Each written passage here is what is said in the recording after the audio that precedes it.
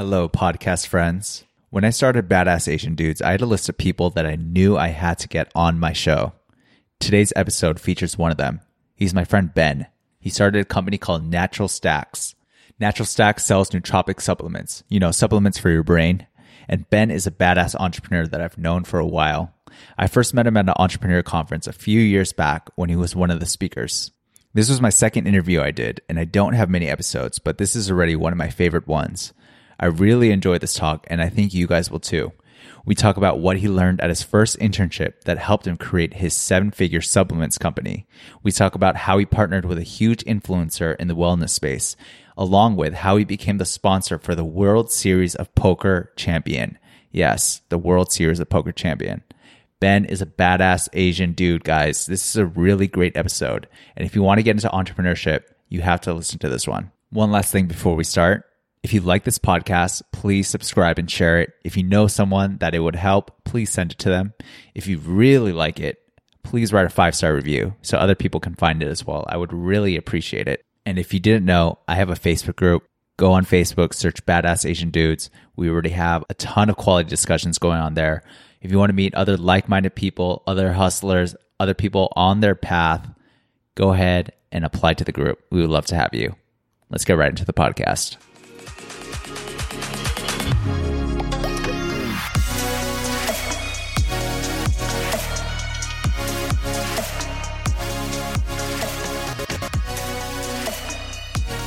All right. Dude, you got the boom mic and everything? Sounds good. What's going on? What is going on? Not a lot, man. How many of these podcasts have you done so far? You are my third interview. Damn. Do you have an editor or are you doing it yourself? I did one myself and then I decided I'm just going to get an editor. Yeah.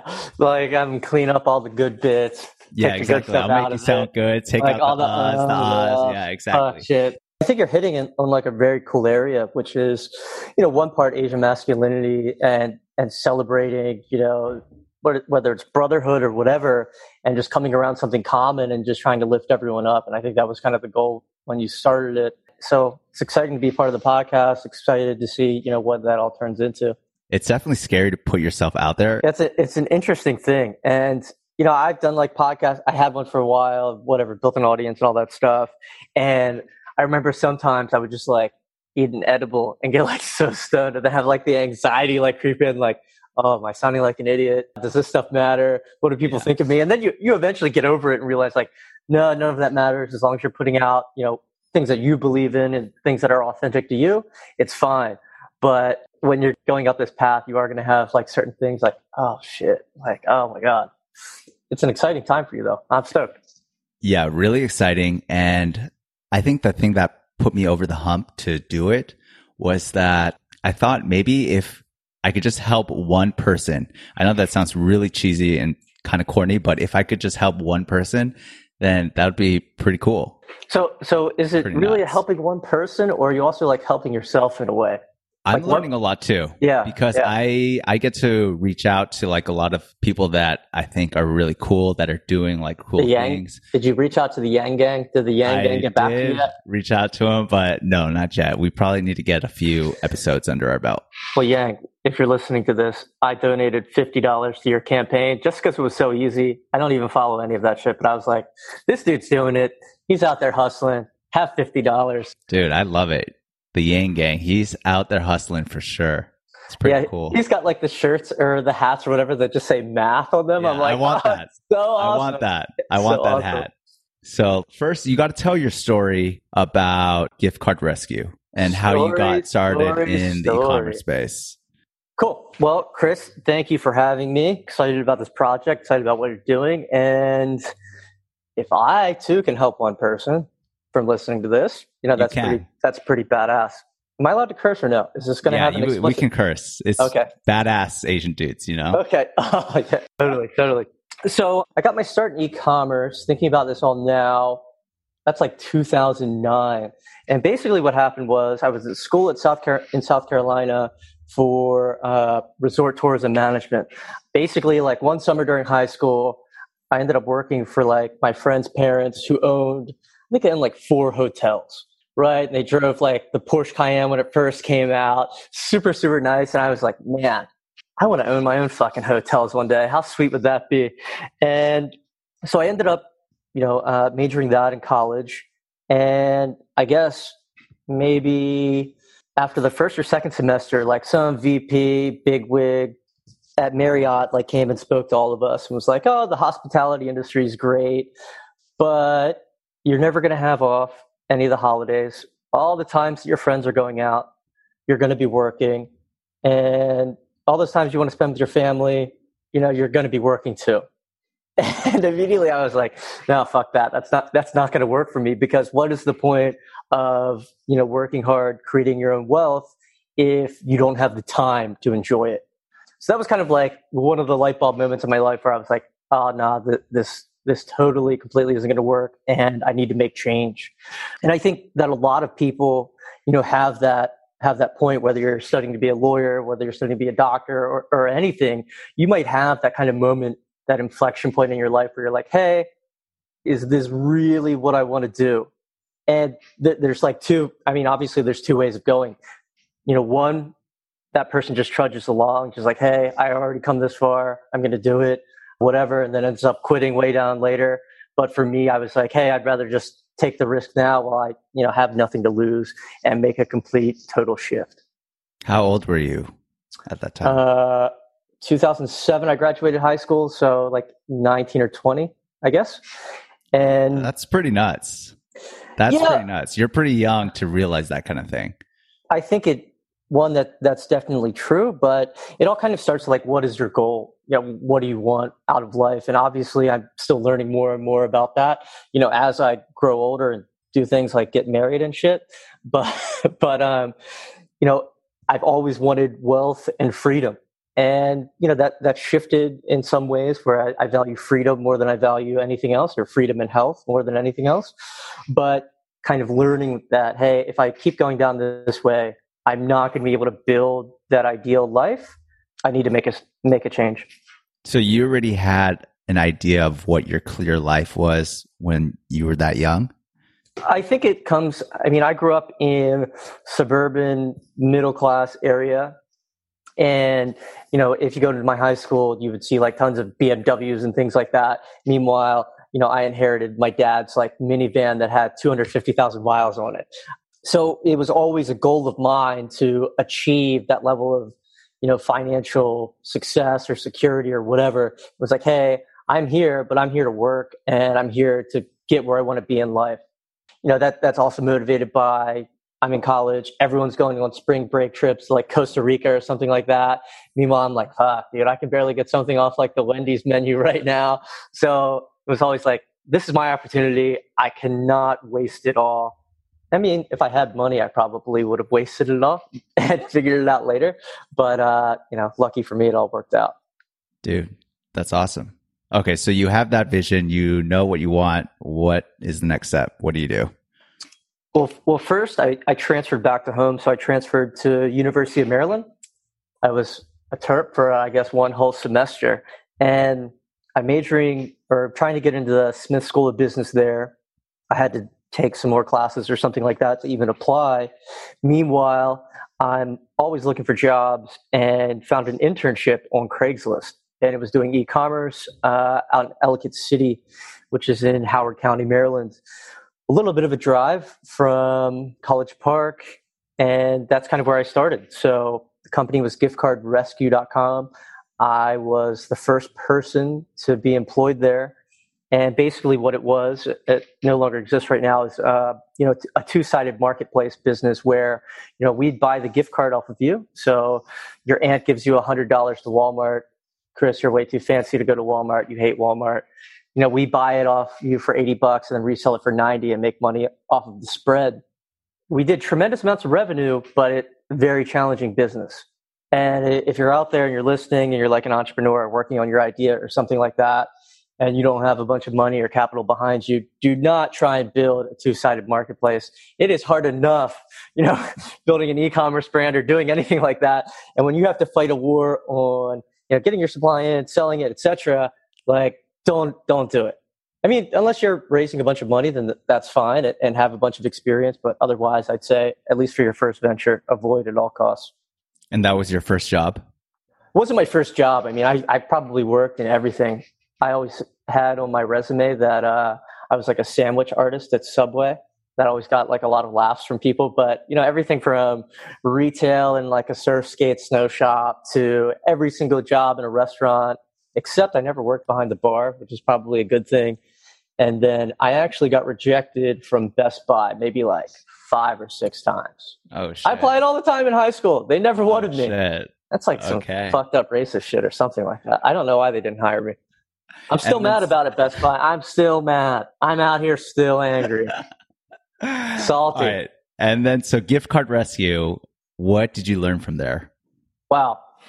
Absolutely learned everything, because there's a big difference when you're working at a company that has a bunch of capital in the bank and where you have to like scrape by and kind of figure it out. And I love being locked into that, situation where, basically we're at the edge and you're either going to fall off or you're going to keep going. And for us, it was always like, hey, let's hit this milestone. It was great to hit it, but we need to keep moving forward in order for the business to grow and even survive. And I think that mentality of being like a bootstrapper, hunter killer is kind of what has stuck with me my entire, I guess, professional life, professional career. And that's kind of the reason why my partner, Roy, and I now have avoided outside capital or any investors or anything like that, because it's like, hey, not only do we get to control our own destiny, but we love having that freedom to do what we want, but also know that the pressure's on all the time. That would be the main lesson that I learned. And then also, cash is king, and if you're out of money, you're out of business, which is pretty basic, but very, very true. Cash is king. Very important point. Okay, so Gift Card Rescue, and then right after this, is this the story of Natural Stacks? No, so I think I worked at Gift Card Rescue for maybe 3.5 years, or a little bit longer than that. And meanwhile, I was still going to school at night. My mom and I because I left Maryland to go work at the e-com startup full time, which is like another example of like, hey, that's a huge thing. You graduated from Maryland, you're going to get a nice job somewhere doing something, maybe working for like, I don't know, somewhere corporate. And I had like another good path, I guess, in front of me. But I did make that shift. It's like, hey, I want to commit to this full time. This is what I want to do. I had the support from my parents, but they were like, dude, you have to finish school too. So I ended up going to night school that whole time at University of Baltimore. So once I finished, graduated and everything, that's like 2011-ish, I was like, I need a little bit of a break. And I think a lot of founders or a lot of startup people never take breaks. They just grind and grind and grind. And then it's like their health falls, their relationship falls, everything like that kind of goes to the side. But with me, it was like, hey, recognize very early on that you can only put your head down for so long. You need to come up for oxygen every once in a while. For sure. That's so important. That's so incredibly important. And there was this period of time when I was starting my business as well, where I was just working nonstop. And then my neck froze. Like your neck froze? My neck froze. It was frozen for 3 months. What? So when I was driving, I had to like turn my whole body to look. I went to like all different kinds of doctors, all different kinds of acupuncturists, massage therapists. It was frozen. When was that for you? This was when I was starting my business. So I was around 25 or 26. You started your business. You went to work somewhere after school? Yeah. Where did you work? After school, I worked in New York City. I worked in finance for a little bit. No wonder you dress so nice, dude. You went from there, you go to New York. You went to school where again? Miami? Emory. Oh, Emory. Oh, so Atlanta, you go to Georgia, New York Atlanta. Hot Atlanta. Finance, exactly. And then decided that wasn't for me. And then... Why wasn't that for you? Because I think exactly what you said. I want freedom. And so I always want to optimize my life for freedom.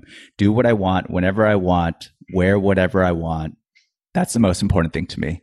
And just when you have a corporate job, that's not the case, So like even right now, it's early right now, but just during the day today, I can go do whatever I want. If I want to meet a friend for coffee or something, then I can.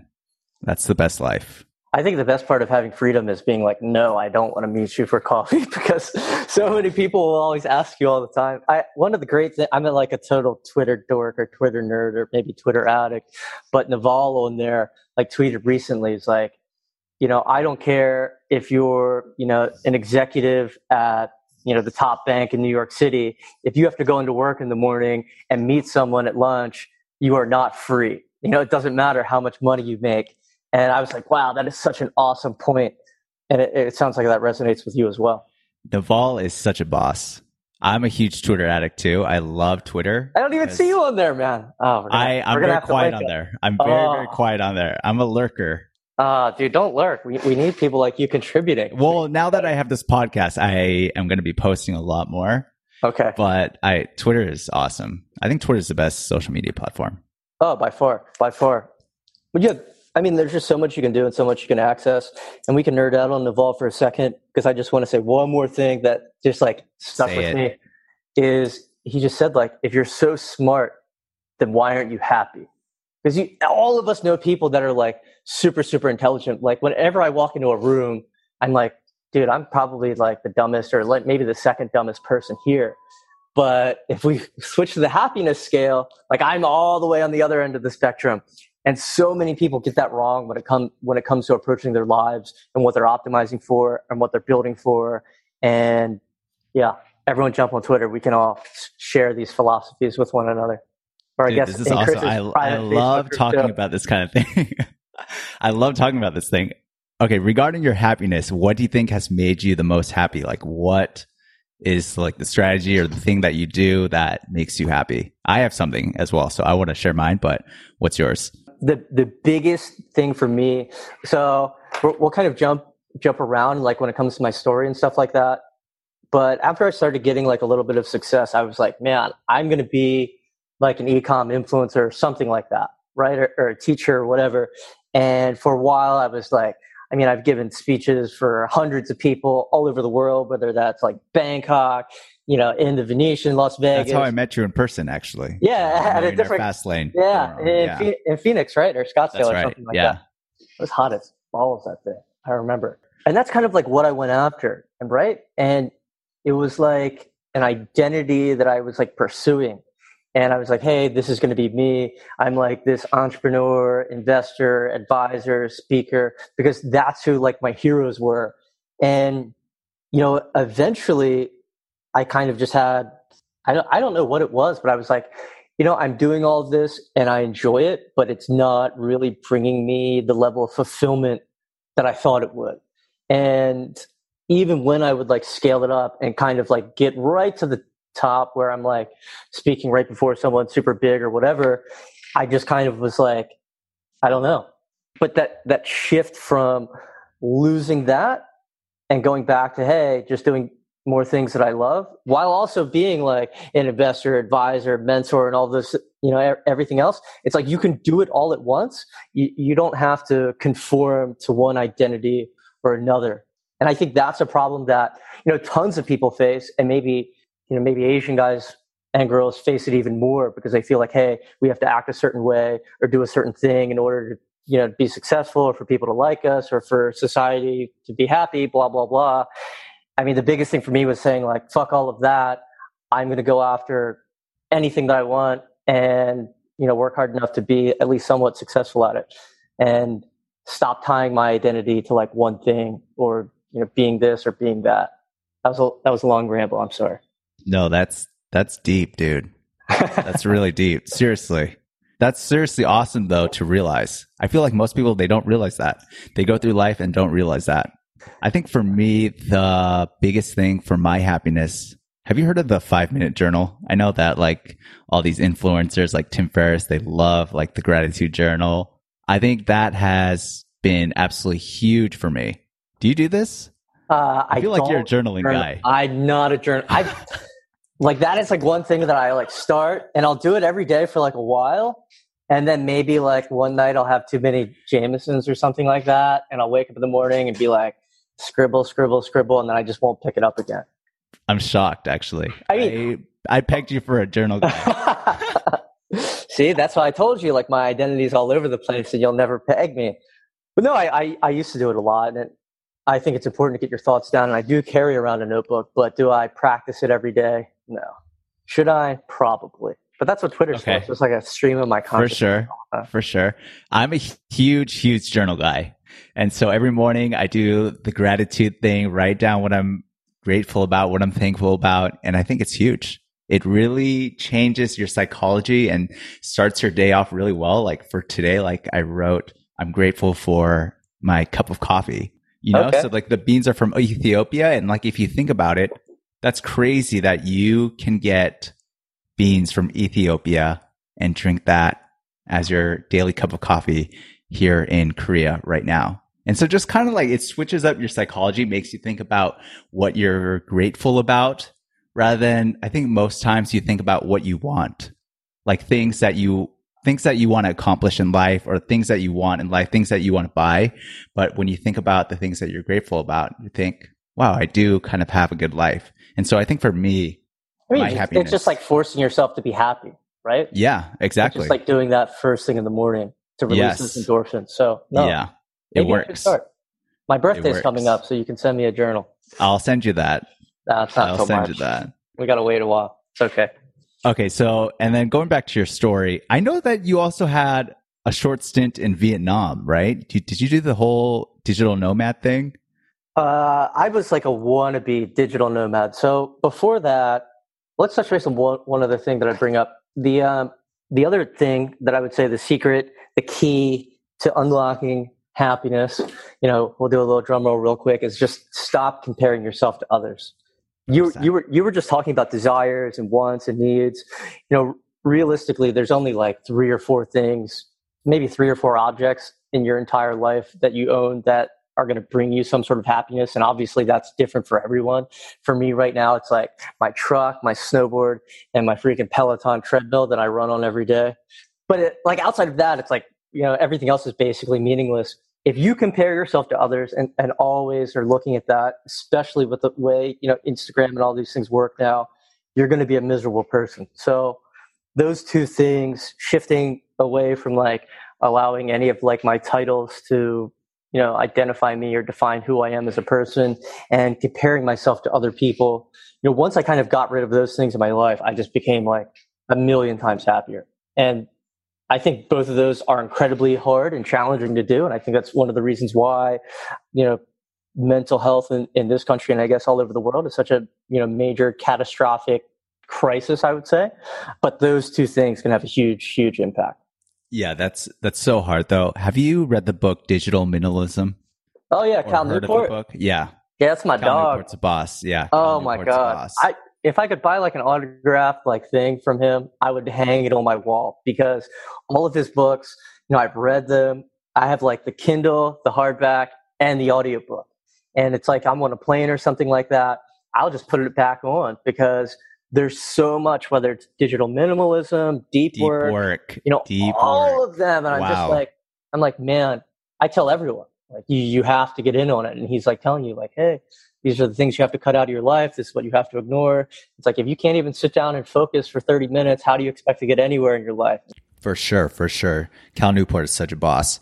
So after reading the book Digital Minimalism, I deleted my social media on my phone. So I deleted Instagram and I deleted Facebook. And I think it was incredibly helpful, because you're not bombarded by ads. You're not bombarded by things that you want to buy, things that your friends are showing off. And I do that too, for sure. I think everyone does that. But when you don't have social media on your phone, you're not mindlessly scrolling, you're not affected by those kind of things because you just don't see them. Yeah. I mean, part of that's like curation too, because obviously you can, curate your feed in such a way where like certain people, I just like ignore their stories or mute their posts or whatever. But man, it is a trap. As soon as you hit that like magnifying glass thing on Instagram, you're like, oh man, look at this food. Oh, look at this hotel. It is a trap, dude. It's like way worse they than got YouTube you, or Wikipedia dude. or anything, Those developers out there working in Silicon Valley and SF, they got you.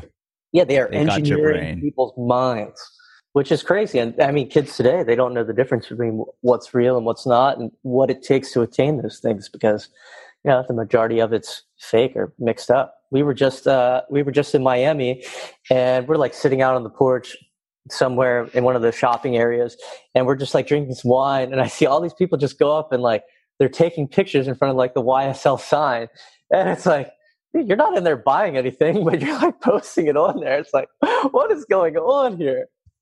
It's pretty scary, dude. Yeah, it is. Just walking around and then seeing like all these like photos, all these people taking photos. That also kind of got me to stop posting a lot of photos about myself as well, because I don't want to be that person. But you look good when you do post the photos. Sometimes I do. Sometimes I'm like, damn, dude, I need to get into better shape, and I need to eat like, you got like pictures of like ice cream. I'm like, damn, I need an ice cream right now. Oh, I cut out sugar. No more sugar. You did? No more sugar. I'm all about longevity now, so sugar is a killer. Oh, absolutely. Okay, so digital nomad, you were a wannabe digital nomad, so you're out there. What are you doing out in Vietnam? After I left Gift Card Rescue, I had like a music blog that was named after something Skrillex said at like a show. And this is like when electronic was like just becoming popular, and he played at this like dirty, stinky club in Baltimore, and someone had like a raft out there that like Stevie Aoki will throw at his shows, and he's like, oh, I'm going white raver rafting. I thought it was really funny, clever. I think my friend Evan actually coined the term and told him, but I had a music blog for a while, and before the whole digital nomad natural sax thing came around, I basically ran a team of maybe like 15 different writers all across the US. We have photographers, send them out to major events. And it was super awesome because it was like, hey, we can just go to any festival we want, get like press passes or better, and write something up, but basically just have a good time. So I spent like maybe a year, I'd say a year, but probably a little bit longer than that, just traveling the country and going to music festivals, which isn't a bad way to live while you're young. That's freaking awesome. It was really cool because, back then, at first when you're looking at music blogs, everyone kind of like started out and was doing just like song reviews and just posting songs you could download from SoundCloud. This is like glory days of SoundCloud. And then eventually, I say that we were responsible, but we were the ones who brought like BuzzFeed type listicles to the electronic music world. And since it was blowing up like crazy, the CPMs we were getting paid by the ad networks were insane. So if there was like a major festival going on, like EDC or something like that in Las Vegas, we would do a full site takeover where we're getting paid like $40 CPMs. And what that means is like you're getting paid $40 for every freaking eyeball, that comes, or every visitor that comes to the site. And, this is 2009, 2010, Facebook ads were incredibly stupid cheap back then. And we would just boost a post, towards, what someone likes or whatever. It would blow up, go super viral. And in a day we could cash like $5K, $8K in just ads. And it's like, now that's like so freaking impossible to do. But back then it was awesome. And it kind of comes back to like, hey, I built that hacker, hustler, do whatever it takes, figure it out mentality without being super technical the entire time. And if I see an opportunity, even if I don't know a ton about it, it's like, hey, we're going to jump onto it. We'll figure it out. And this was just like, hey, we can do this with ads right now. And it didn't last forever, which, any easy way to make money typically never does, but it was a good time while it did. No, I love that hustler mentality. I feel like that's something that I like to describe myself as well. I feel like I'm a hustler as well. So whenever I meet someone that likes to call themselves a hustler, I feel like we would get along. It is. But you got to watch out for the fake ones out there. You got to watch out for the fake ones. But when I talk about the hustle, I talk about, someone that's going out there taking action, just not scared about things that they don't know, just learning along the way and taking action. I feel like that's a hustler. Yeah. And like right now, I would say there's like a war on hustle culture. It's like if you go and read like any blog or whatever, it's like, oh, working until this time is like bad and blah, blah, blah. And here's the gospel truth is that, dude, for a long time, you're going to have to work until your eyes bleed and stay up until your eyes bleed. And until your neck freezes. Until your neck freezes. Like you're going to be like, on looking up for like something you messed up when you're trying to code something or something broke on your server and you have no idea what to do and you don't know who to call. And you're going to stay up for like 5 hours trying to fix this thing when it was really like 2 lines you needed to change or you uploaded something incorrectly. But that is part of the game, you know, and if you don't enjoy that, well, then it's like, hey, you better freaking teach yourself to enjoy that. Otherwise, you know, stay in your lane, I guess. Definitely. Okay. And then, so what comes after your stint in Vietnam? So we started Natural Stacks in September of 2013, but it was always like my dream for a while, like, hey, I'm going to try this nomad thing or go abroad. And, you know, once you do have a little bit of traction in your business, that's something you can do. And the short end of it all is, you know, we launched in September of 2013. I think I went to Asia in like November, something like that, maybe December. And I think in our first 100 days, we did over 100K in sales. And it was like, holy shit, this is going to be you got to go further behind. You got to go. Yeah. We'll rewind back. We got to rewind. This interview is all out of order. Be the origin.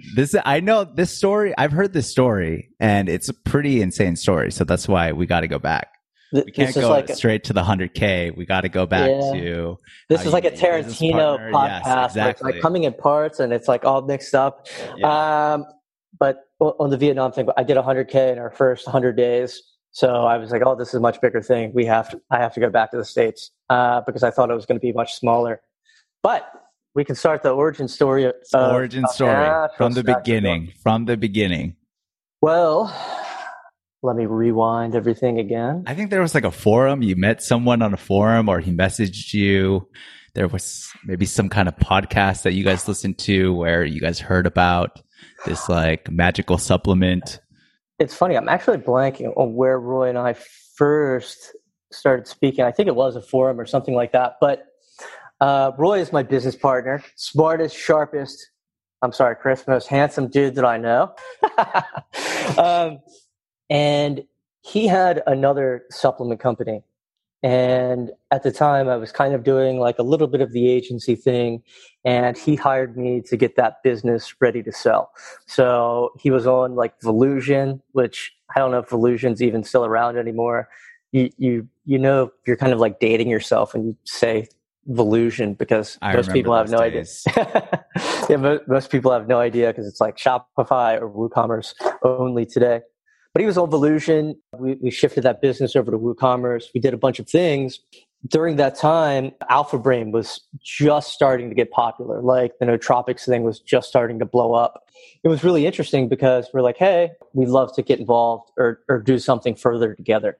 Because even in the months that I was working for him, it's like we would just talk on Skype. We never did a video call. We never met in person.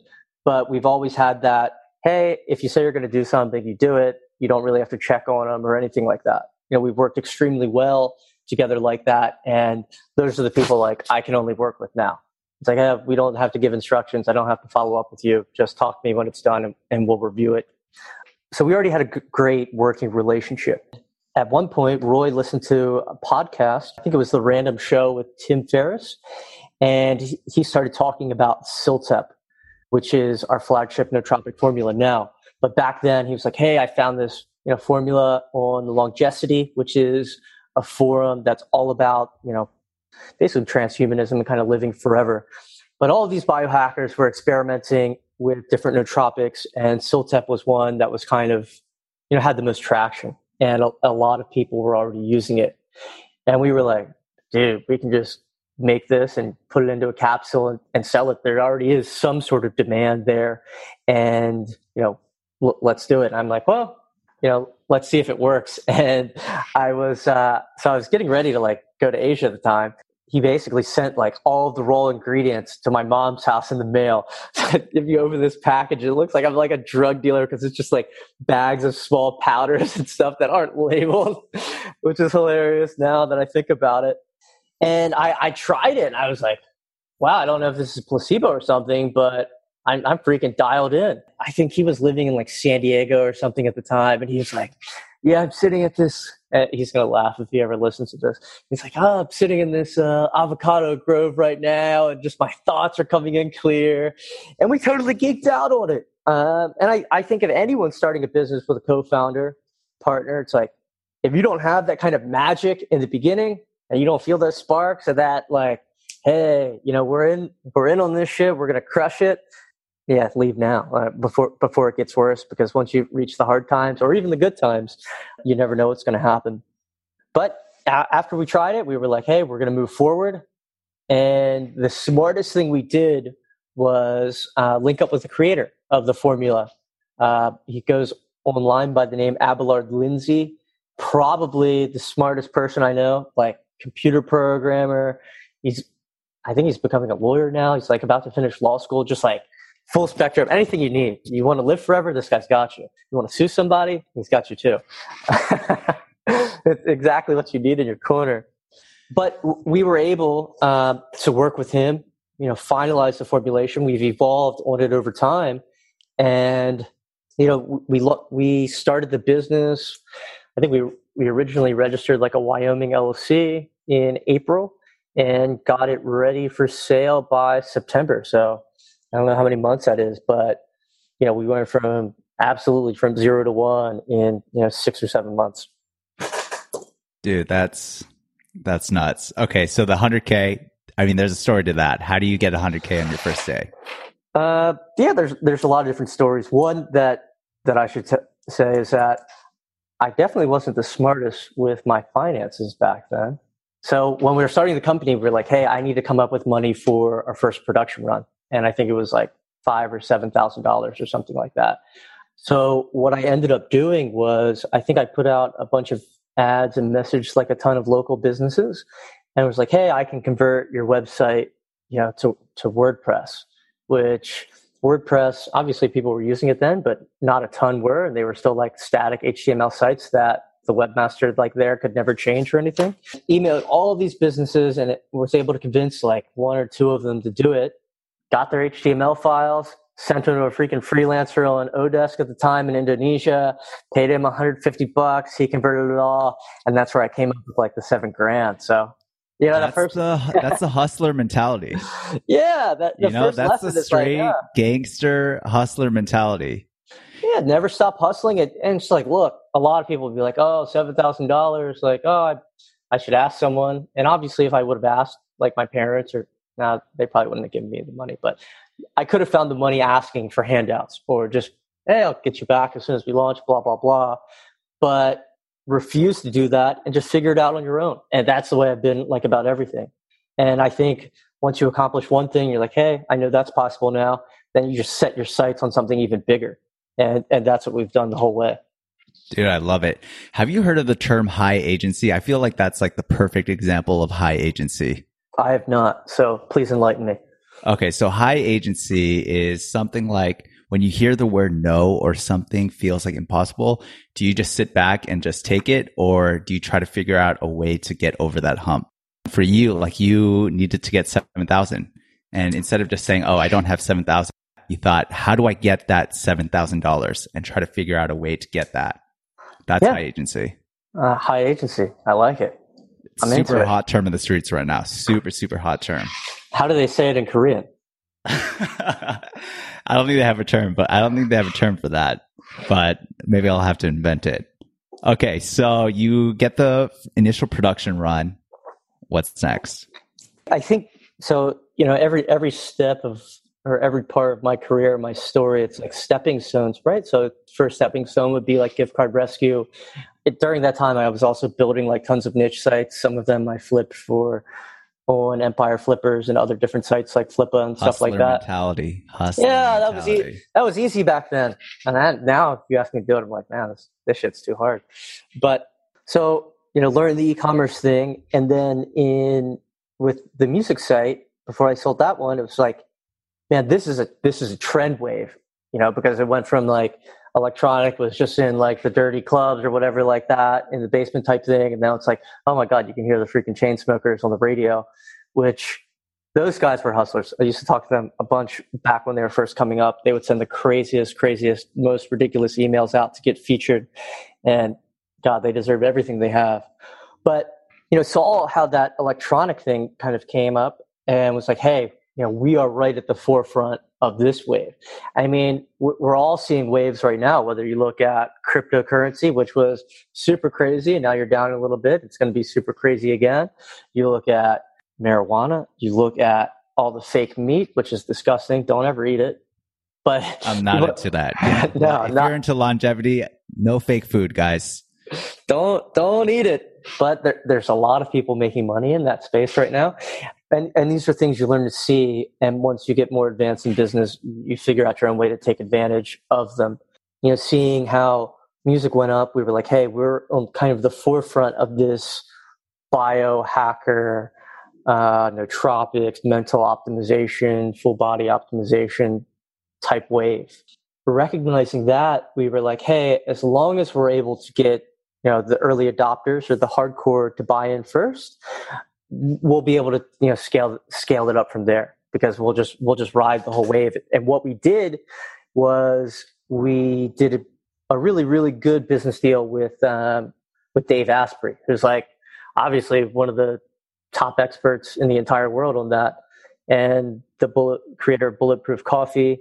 And we were, for the longest time, one of the only brands he sold on his website that wasn't his. How did you guys even get that deal with Dave Asprey? I mean, you guys are pretty. It's funny. People would always ask that. So one, it was really simple. We got very lucky. Dave Asprey is huge, by the way, guys. If you guys don't know who Dave Asprey is, he's probably a billionaire now. Huge. Or something like that. Yeah. Bulletproof Coffee. Tried a little bit too much calories for me right now, but it will give you the energy that you need to last throughout the day. I'm on that intermittent fasting, so no butter for me in the morning. No? Yeah. What are you doing? Like a 16-8? Yeah, exactly. Nice. You can do a 16-8 and still drink beer or alcohol and be okay, as long as it's in the 8-hour window. Okay. Anyone out there listening? You got to give it a try. But one, we had the credibility of Ciltep already being there. People already taking the formula, and for it to kind of already be adopted by a certain subset of people. And then two, he didn't really have something to offer in that area yet. So it's like, we already have a little bit of credibility. We have what we thought was a really good fit for him. And then, we just reached out, and I think it was like a 3 or 4 sentence email that I sent out, which is the best way to approach anyone. A lot of times you're trying to approach, whether it's a business person, a mentor, whatever, and you're going to write this 5 paragraphs. It's all about you. I'm great because blah, blah, blah, blah, blah. I'm great because blah, blah. I did this, blah, blah, blah. It's look, they're busy. They do not give a shit about you. You need to send them 3 or 4 sentences that basically explains what you're going to do for them. And as long as you do that, usually the message will get through and you'll get a response. And that's what we did. We're like, hey, this is a great product. Because of this reason, it'll fit in your range because of here. Let's talk. And that's where it all started. Simple, right? Simple, but hard to do. Because I feel like you have to break out of your comfort zone, and it's very, very hard for a lot of people to break out of their comfort zone. But I feel like what you did is, all he can say is no. It's something really easy to do. So I think that's awesome that you guys did that. Yeah. I mean, I guess I've never really had a really strong fear of rejection that a lot of people do. And I guess a lot of Asian guys especially have a fear of rejection. And it's just dude, it does not matter. If you get rejected by someone for a job, you get rejected. Well, I'm still mad at Best Buy for rejecting me 5 times. But if you get rejected, it's dude, just get over it and move on to the next one. And if you let those things really upset you, or you take it personally or whatever, you're always going to be in a bad mood. You're always going to be depressed because you're still going to get rejected all the time. I don't care who you are. Definitely. Okay, so the Dave Asprey thing was a big point in your company. What other big points were there? Well, that happened, I think, in November, and we launched in September of 2013. And what you're doing essentially was like a JV deal where we were selling, our product to his audience, but you're getting a ton of credibility, right? So if you're first starting your business out and you're bootstrapped, you don't have a ton of money for marketing, or you don't know what to do with marketing, the best thing you can do is to tap into someone else's audience. They're going to give you credibility, they're going to give you eyeballs, and they're going to bring you sales, or they're going to bring you, customer signups if you're doing a SaaS product. A lot of people are like, hey, we're going to start like spending money on Facebook, or we're going to start a podcast, or we're going to start doing this to bring in people. Whereas it's a million times easier and more profitable to tap into someone else's audience until you have your own, right? But if they fit and they're complementary, just offer them a crazy, insane deal and get it going. I need to take that advice actually for this podcast, just because I'm starting off at ground zero for my podcast. And so, yeah, I think that I need to approach a lot of bigger names in this space, get them on my podcast. And I think that's a really good strategy to use. Yeah, get them on your show, get them to trade. I mean, what is the goal for the show? Are you just trying to get listeners? Are you trying to sell me like an ebook for $9.95 on how to be cool like you? I mean, what's going on? I'm just trying to grow an audience right now, and then we'll see later down the line. So maybe like 3-5 years down the line. Who knows? 3 to 5 years. That's a long time. Yeah. Long term. I'm in the long term game for this. Wow. It's been a lot of fun, and I like sharing these types of stories. I love entrepreneurship. I love personal development, this kind of thing. And so I think it's really fun to just share my story. 3 to 5 years. That's a long, I might have like 5 kids by then or something. Dude, like that. maybe. But I decided that if I'm going to do this, then I need to do this long term. Like I'm not going to do just like 5 or 10 episodes and stop. I really decided that I'm just going to make this a long term thing. And yeah, it's a project that I'm really passionate about. It's really fun. And I think you saw my post in the Facebook group. I woke up at 5:30 a.m. Like who wakes up at 5:30 a.m. to like have an interview or something like that? I generally wake up at like 5:30 a.m. Oh, are you in the 5 a.m. club? Yeah. I mean, in Seattle during the summer, because we're so far freaking northwest, like the sun is up then anyway. And as soon as I get hit with that sunlight, I'm like, boom, right out of bed. So what time are you going to sleep? Usually like 10:30ish, 10:30 to 11 at the latest. So that's like solid good. six that's hours. That's really solid actually. Are you super into sleeping? Like, are you doing like the supplements before sleeping? Before sleeping? Oh yeah, I have to sleep with a freezing cold room. I also sleep with a pillow over my head, which is weird. How about chili pad? I don't have a chili pad or anything. Okay. At night, my supplement stack is I take our MagTech magnesium, and then I'm taking some of our Dream CBD, which is a full spectrum hemp oil with only a 0.5 milligram of melatonin. If you're taking anything more than that, it's significant, probably too much. But that's what I'm taking at night. If I really need to relax, I'll take some GABA too, or maybe a little bit of Vino. But I need to get on the CBD train. Oh man, you need to. I need to get on that CBD train, but I'm in Korea. I don't think it's allowed here. Yeah, we'd be podcasting from prison probably. Yeah. Avoid that. Okay, and so I know that there's some other big points. You got to tell the World Series of Poker story. Oh, the poker story. The World Series of Poker story. This is cool because this happened a little bit after that. One. Just to talk about poker, I've been like meeting all these people recently who are like, oh man, I'm so good at poker. Like if I played, like I'm guaranteed to make the money. I'm guaranteed to make the money. And it's so funny because I was talking to Martin just yesterday, and Martin Jacobson, we sponsored him. He did win the World Series of Poker 2014. If you ever want to go to a good party, you should go to one after someone wins $10 million in Las Vegas. That's pretty cool. Just throwing it out there. If you ever get the opportunity, don't say no. But obviously, he's one of the world's greatest poker players. Number one all time for like Swedish players in the money wise. And here he is this year at the World Series of Poker, and he's only made the money 1 out of 24 tournaments. So he's entered 24, and he's made the money once. And this is an elite player, right? So one, it's like, hey, no matter how skilled you are at certain games. Obviously luck is a major factor, but two, it's like you just have to keep going. It's like he could stop. He definitely has enough money that he doesn't need to play, but it's like, hey, keep going, stay in the game, and eventually things will change, even when you're in a rough patch, which, he probably wouldn't say that he is right now. And that's just part of the accepted being a poker pro. But I heard that, I was like, dude, 1 out of 24. I'm like, that's insane. That's insane to me, because I'm like, you're the best. You're like my hero. And then, so like, how did that partnership even come about?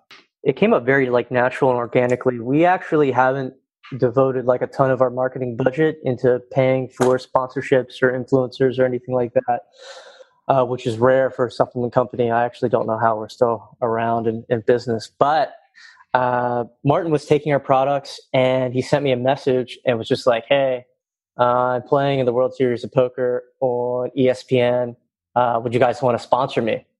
And I'm like, who is this fucking guy? I have to because I don't watch poker or anything like that. And we go and like Google his name. It's like, holy shit, he's actually like a really big deal, and it is going to be on ESPN, blah, blah, blah. We have to get a deal done. And I'm going back and forth with him. I was like, this is in October, I guess, of 2014 or maybe I don't know what year it was. But right before that, I just spoke at the Dynamite Circle conference, DCBKK. Yeah, so I go there every year. I just spoke there, and we get like a message that CNN's doing like a thing on Nootropics, and they want to interview Justin. So I'm like, oh shit, I guess I got to fly back. And so I'm like, oh God, book a freaking flight from Thailand to San Francisco, get to San Francisco, jet lagged as hell. And then all of a sudden we're like, hey, how do we get this deal done with Martin? I'm literally sitting in I think there's like a City Target right there in downtown. And I'm like sitting there on Skype, like in the little like shitty Starbucks that's there. And we're just like going back and forth. And he's like, well, I won 75 grand, or I'm not sure how much it was. And we're like, oh dude, we don't have that much money. I'm sorry. And we were just being honest. And so after that, he's like, well, I want a piece of your company. Can you give me some equity? And I just look at Rolling like, we don't have any equity either. we don't have any equity to give either. So that wouldn't work. What we were able to do was structure a deal where, hey, he got a percentage of sales for a certain amount of time.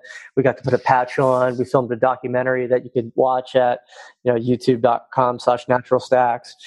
And he won the entire thing, which was like crazy. And the coolest thing was like, oh man, everyone's like, you must have put in a lot of work to like make all this happen and blah, blah, blah. It's like, dude, we were just playing it by ear. It all happened as like a flash. But, we got the deal done. A lot of other people in, I guess, different situations would have folded under that pressure. And I hate to say that. It's because that's like a poker thing. But they would have given in and said, hey, we're going to get the money. Or, hey, we're just going to give you like some shares of the company or something like that.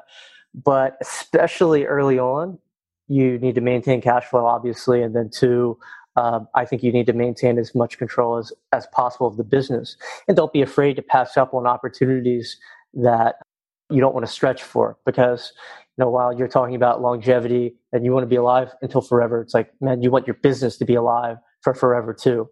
If he would have gotten knocked out first round, or been the first player knocked out and would have been on ESPN for, 20 minutes or something like that. And if we gave this guy, a piece of our company and everything, I'm like, hey, what the hell? We just did that, complete waste. But you always want to structure a deal that favors you, long term, with the end game in mind, I guess. And don't be afraid to pass on something, even if you don't want to, which we've had to do other times. But this time we got super lucky. Maybe he got a little bit luckier, but we got lucky too. That's such an epic story. I love hearing it. I wish I could have told it a little bit more elegantly, but I think everyone gets the idea. No, it's good. It's so good.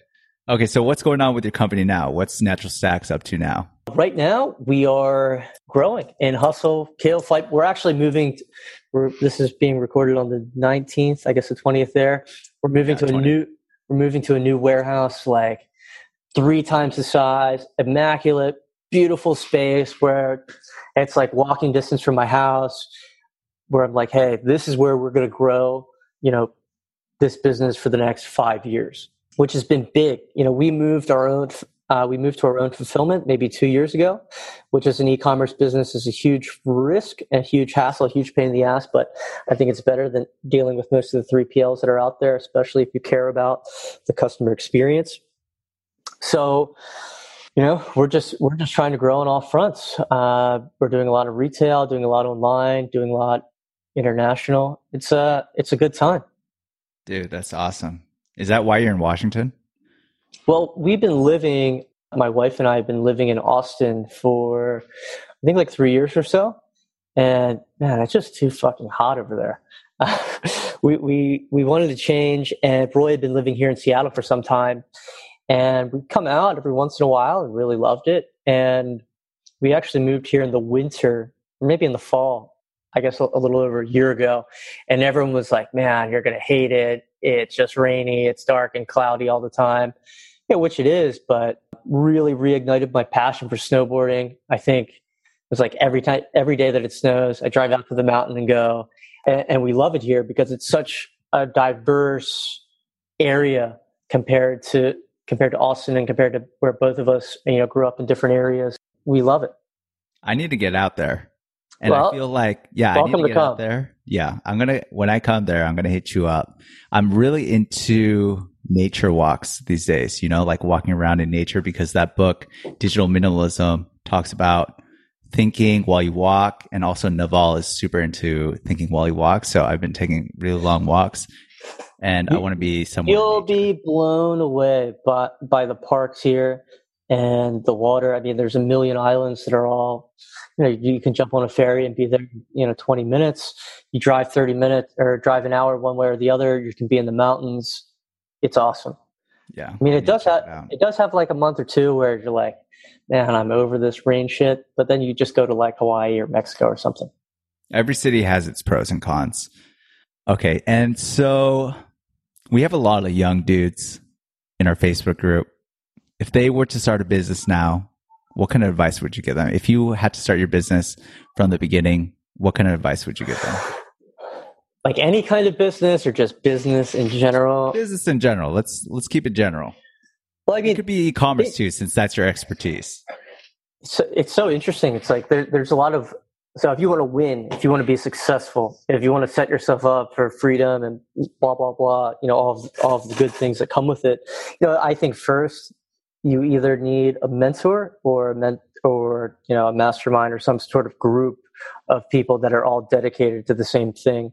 Facebook group, Badass Asian Dudes. I don't know. There's not a ton of moderation going on right now, so I don't know if it's exactly. I don't know if it's where you want to be. I don't know if it's where you want to be at. But you need to surround yourself with that. There are very few people, and that can go on their own. That are like lone wolf. That can go watch YouTube videos. That can go listen to podcasts, and that can just execute. The biggest thing for me was I got the hard experience working somewhere else. I found a bunch of mentors. I found a bunch of like-minded people where, my network is so big now that if I have a problem in anything, I can just reach out. And it's like, you need to create that. And because of the internet, you can, no matter where you live, anywhere in the world, you can do that. But unless you have that group, it's going to be a lot harder to be successful. And, some of that can be found. It's like, hey, if you want to start e-commerce, you join like Anton's Dropship Lifestyle, which is an awesome community and great content. And you can learn that method there, and that'll apply obviously to a lot of other e-commerce things. You could do something like, I don't know if the Amazing Selling Machine, that thing is still around, but you could join a program like that. That's one way to be successful, but I think ultimately you want to surround yourself with like-minded people that are dedicated. And if they're not dedicated, just cut them. There will be a lot of times, and that's why I always say, like, don't partner up with friends or something like that, someone because as soon as they start slacking, they'll be like, oh, it's okay. They'll come back around next week, or they're just busy. You'll make up excuses for them. And it's like, no, don't make up excuses for them. If someone's slacking, just cut them, because you only have one life. Ben really takes that advice to heart, because I was part of his Facebook mastermind group, and every single week you had to give an update as to what you did on your business. And I didn't give an update, and I found myself kicked out of that group. So it's true. He really does think that if they're not committed, you got to cut them out. Yeah. I mean, especially early on. And I'm sorry for cutting you from the group. Do you remember this? We didn't really know each other then. I think I was invited by someone else, but I remember, and wow, I still feel hurt. I will make it up to you. I will make it up. But no, it's a lot of people.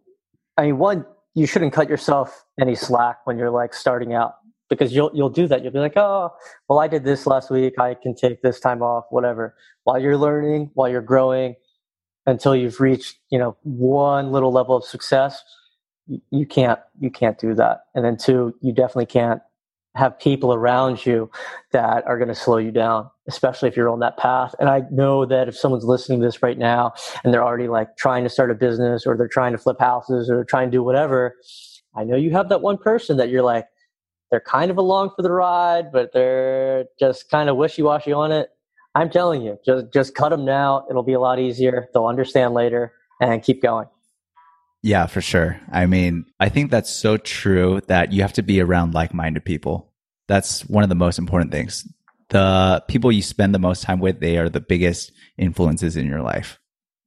So Absolutely. I mean, look at your social circle. If you can count like your extremely close friends on like more than your hands and toes, you probably have too many close friends, I would say, because a lot of that's going to come with baggage early on. And it's like, dude, you need to, if you're in hustle mode, creation mode, a lot of that's got to go.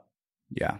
I think like I forget who said it, but it's like, you can only pick like three, where it's like, oh, you can have your health, you can have your sleep, you can have your friends, or you can have a social life. You can only pick like two if you want to be really successful at a startup or business early on. It's like, man, that's true. And people will tell you, oh, it's work-life balance, blah, blah, blah. I'm like, in the beginning, it's not. And the beginning can be, a couple years. It could be more than that. It could be 6 months to a year, depending on what you're doing. But that's something people need to be prepared for, that if you do want to get started in entrepreneurship, that it is a full jump. It's not something you half-ass. I mean, you can half-ass it, but you're never going to get anywhere and end up stuck back where you were. Yeah, agreed. And going back to Twitter, I know you said that you love Twitter. I remember I read a tweet that said, show me your top 5 podcasts and I'll show you who you are. So I feel like even like the podcasts that you listen to, that is an influence in your life, and like the influencers that you listen to. So that's a plug for Badass Asian Dudes. I think this will help change a lot of people. I honestly listened to my first podcast in maybe like 2 or 3 years the other day. It was when I was in Miami at that gym, and I've listened to the Joe Rogan Naval episode just because I'm like a Naval nerd. Yep. And I was like, wow, mind blown. But if you know another good one, send me the link, because I just don't do it. I just do books. I'm like an Audible addict. Oh, what kind of Audible books do you like? I really just churn through anything. Okay. And it's like 2 times speed. I'll flip from like history to like the Chernobyl book to like a Russian spy thing to like, something about Michael Jordan to something about World War I. It's kind of all over the place. I feel like I can't concentrate when I'm listening to a book, like going about my day, like doing things. I feel like I miss a lot of things. So I feel like for me, physical books are the way to go. Yeah. If it's something that I really like and can't put down, I'll just mix it. I'll get the Audible book and then I'll buy the book. And sometimes I'll buy the Kindle too, which is dumb because I think it should all come for free when you buy the Audible, but it's okay. Support the authors. They're not getting rich anyway. Me too. I buy the physical book, I buy the Kindle book, and sometimes I'll have the audiobook. I'll have all three because I just want to switch up how I consume that content. People will say like, oh, Audible is expensive or whatever. It's like, dude, you're literally, even if you buy all 3 of them, maybe you're spending like $40, $50. And it's like the amount of knowledge that you're going to get out of that is like one meal, at dinner. Sure. It's like one bottle of wine. And it's like, and you're going to find something in there, and it might just be like 1 or 2 things, but it completely change your perspective. I mean, the thing I'm listening to right now, the quote that I shared today was just like, new results require new behaviors. And I don't know why it stuck out to me so much. And it's like something that I know, but we recently got hit like pretty hard with the new Google update. And I'm like, man, new results require new behaviors. And I talked to my team like, look, we got to get juiced up over this. This is just an attack on us. We can do better. We're going to get better results, and we're going to change up the strategy just slightly. I love that quote. What book is that from? I'm not sure. Sounds like Atomic Habits or something. It sounds like it's an Atomic Habits kind of quote. it's like that. It's I can tell you in a second. Let's see. Okay, but I love that quote, and I think that's so true. So for me, how I interpret that is you got to step out of your comfort zone. If you want growth, then you got to step out of your comfort zone. You got to do things that you don't do. So I love that. And it's so easy to like stagnate. You know, once you get like your basic needs taken care of, it's easy to just feel complacent. And it, you know, with us or with me personally, you know, the happiest day I've ever been in my entire life, money wise, when it comes to like financial success, was when, you know, Natural Sex was first growing, and I was like, holy crap, I'm going to be able to pay myself 6 figures. And it was just like mind blowing, because I'm like, man, this is just something super small that we like just started, and it's actually becoming like a big thing. I was just like blown away, like, oh my gosh, you know, it's sustainable, it's growing. We don't have any debt. I'm going to be able to pay myself 6 figures. And I was just like over the moon floored. And maybe it'll happen if we like sell the company one day, but every other, you know, stepping stone hasn't felt like that. So it was easy to get like, oh, you know, not as motivated to do things. And I had to find that somewhere else. Now it's just like, hey, it's us against the world. Let's beat everyone. Okay. That's awesome, dude. I think that's pretty good, Ben. I think I've had you for quite a while here. I'm a talker, dude. I could talk and talk and talk. Okay, well, let's ask this. I have this one other question. I actually didn't know that you were a Korean adoptee until you messaged me about that. Oh, now we're getting deep at the end. We're getting deep. So, what was that like? Whew, what was that like? Yeah, it's interesting for me. So, I was adopted at 4 months old from South Korea. My parents are both Caucasian, white. So, if you want to label me, I'm allowed to call myself a transracial adoptee. I always tell my friends that, and they laugh and kind of punch me or something. But, you know, I had that stereotypical, you know, perfect American suburban upbringing where all my needs were met, everything was taken care of. I never had to worry, you know, about anything, which was awesome. I never really struggled with the identity issues that a lot of adoptees have. So a lot of adoptees can kind of feel like abandoned or not really connect with, you know, the new situation that they're in. They might go off and try and find their I call them the DNA parents, but, you know, their birth parents or something like that. You know, for me, it was always like, hey, I'm just so fucking lucky that I'm going to take the biggest advantage of it that I can. You know, was it challenging for me? Not at all. Is it for a lot of other people? Like my brother and sister are both adopted from the Philippines as well. You know, they've obviously had a lot different situation than I have. The adoptees that I've met and talked to are like, oh, we need to go back and find themselves or looking for some deeper meaning. And I'm like, nah, I'm like really happy with how things are now. For sure, dude. That's awesome. I think I know 2 other Korean adoptees as well. It was really, really popular in the 80s and 90s. I think in the year 1989, I was one of 4,000 people. But I'm like, man, it's like the first time I hit the lotto coming to the States and growing up in an amazing family that loved me and really encouraged me to kind of do what I wanted. I always said that, hey, if I would have grown up with Asian parents, it would have been a lot stricter. My grades would have been better, and I'd probably be like a consultant at McKinsey or something like that. Not a doctor because I'm bad at science, but maybe a consultant. And then when you came to Korea, I think it was last year. Was that your first time coming to Korea? No, it wasn't. I was there during the World Cup, which I guess is like 2001 or 2002. I stayed there with my parents, and we were there for a family friend's wedding. But it's interesting because it's like, maybe I do have like some sort of, I don't know, negative feelings towards it because I never like vibe with it. I go to Korea and we were out and I'm like, man, all these people dress way cooler than I do, first of all. But like when I go to, like when I was in Ho Chi Minh City or when I go to Tokyo or something like that, I'm like, man, I could like live here in a second. I vibe with like everything. In Korea, maybe it's like, maybe I do feel slightly rejected. I guess I have to spend more time there. Interesting. Well, you have me out here. So when you come out, I got to show you out. Okay, Ben, where can people find out more about you or your company? The company is naturalstacks.com, but we didn't talk about this. I'm actually changing my last name to Ford. So you can find me at benford.io. Okay. That's a long story. benford.io. I think we'll have you back in 3 to 5 years. 3 to 5 years? Oh my God. We'll have you back in 3 to 5 years. Get an update, see where Natural Stacks is out. 3 to 5 years. We're long term. Well, I'll talk to you then. Ben, thank you so much. And see you in the Facebook group. See you in the group. I'm going to be active. Yo, guys, that's the end of the interview. What'd you guys think? I thought it was really awesome. Ben is someone that I respect so much. He is seriously a hustler. He's one of the best business minds I know, one of the best marketers I know. So even myself, I learned a ton from this interview. So if you really liked it, please subscribe and share. If you really enjoyed it, please leave a 5-star review. And also just remember that I have a Facebook group, Badass Asian Dudes. You can meet other like-minded individuals who are hustling on their path. It's really awesome to see it growing. So thanks again, and I'll see you guys next week.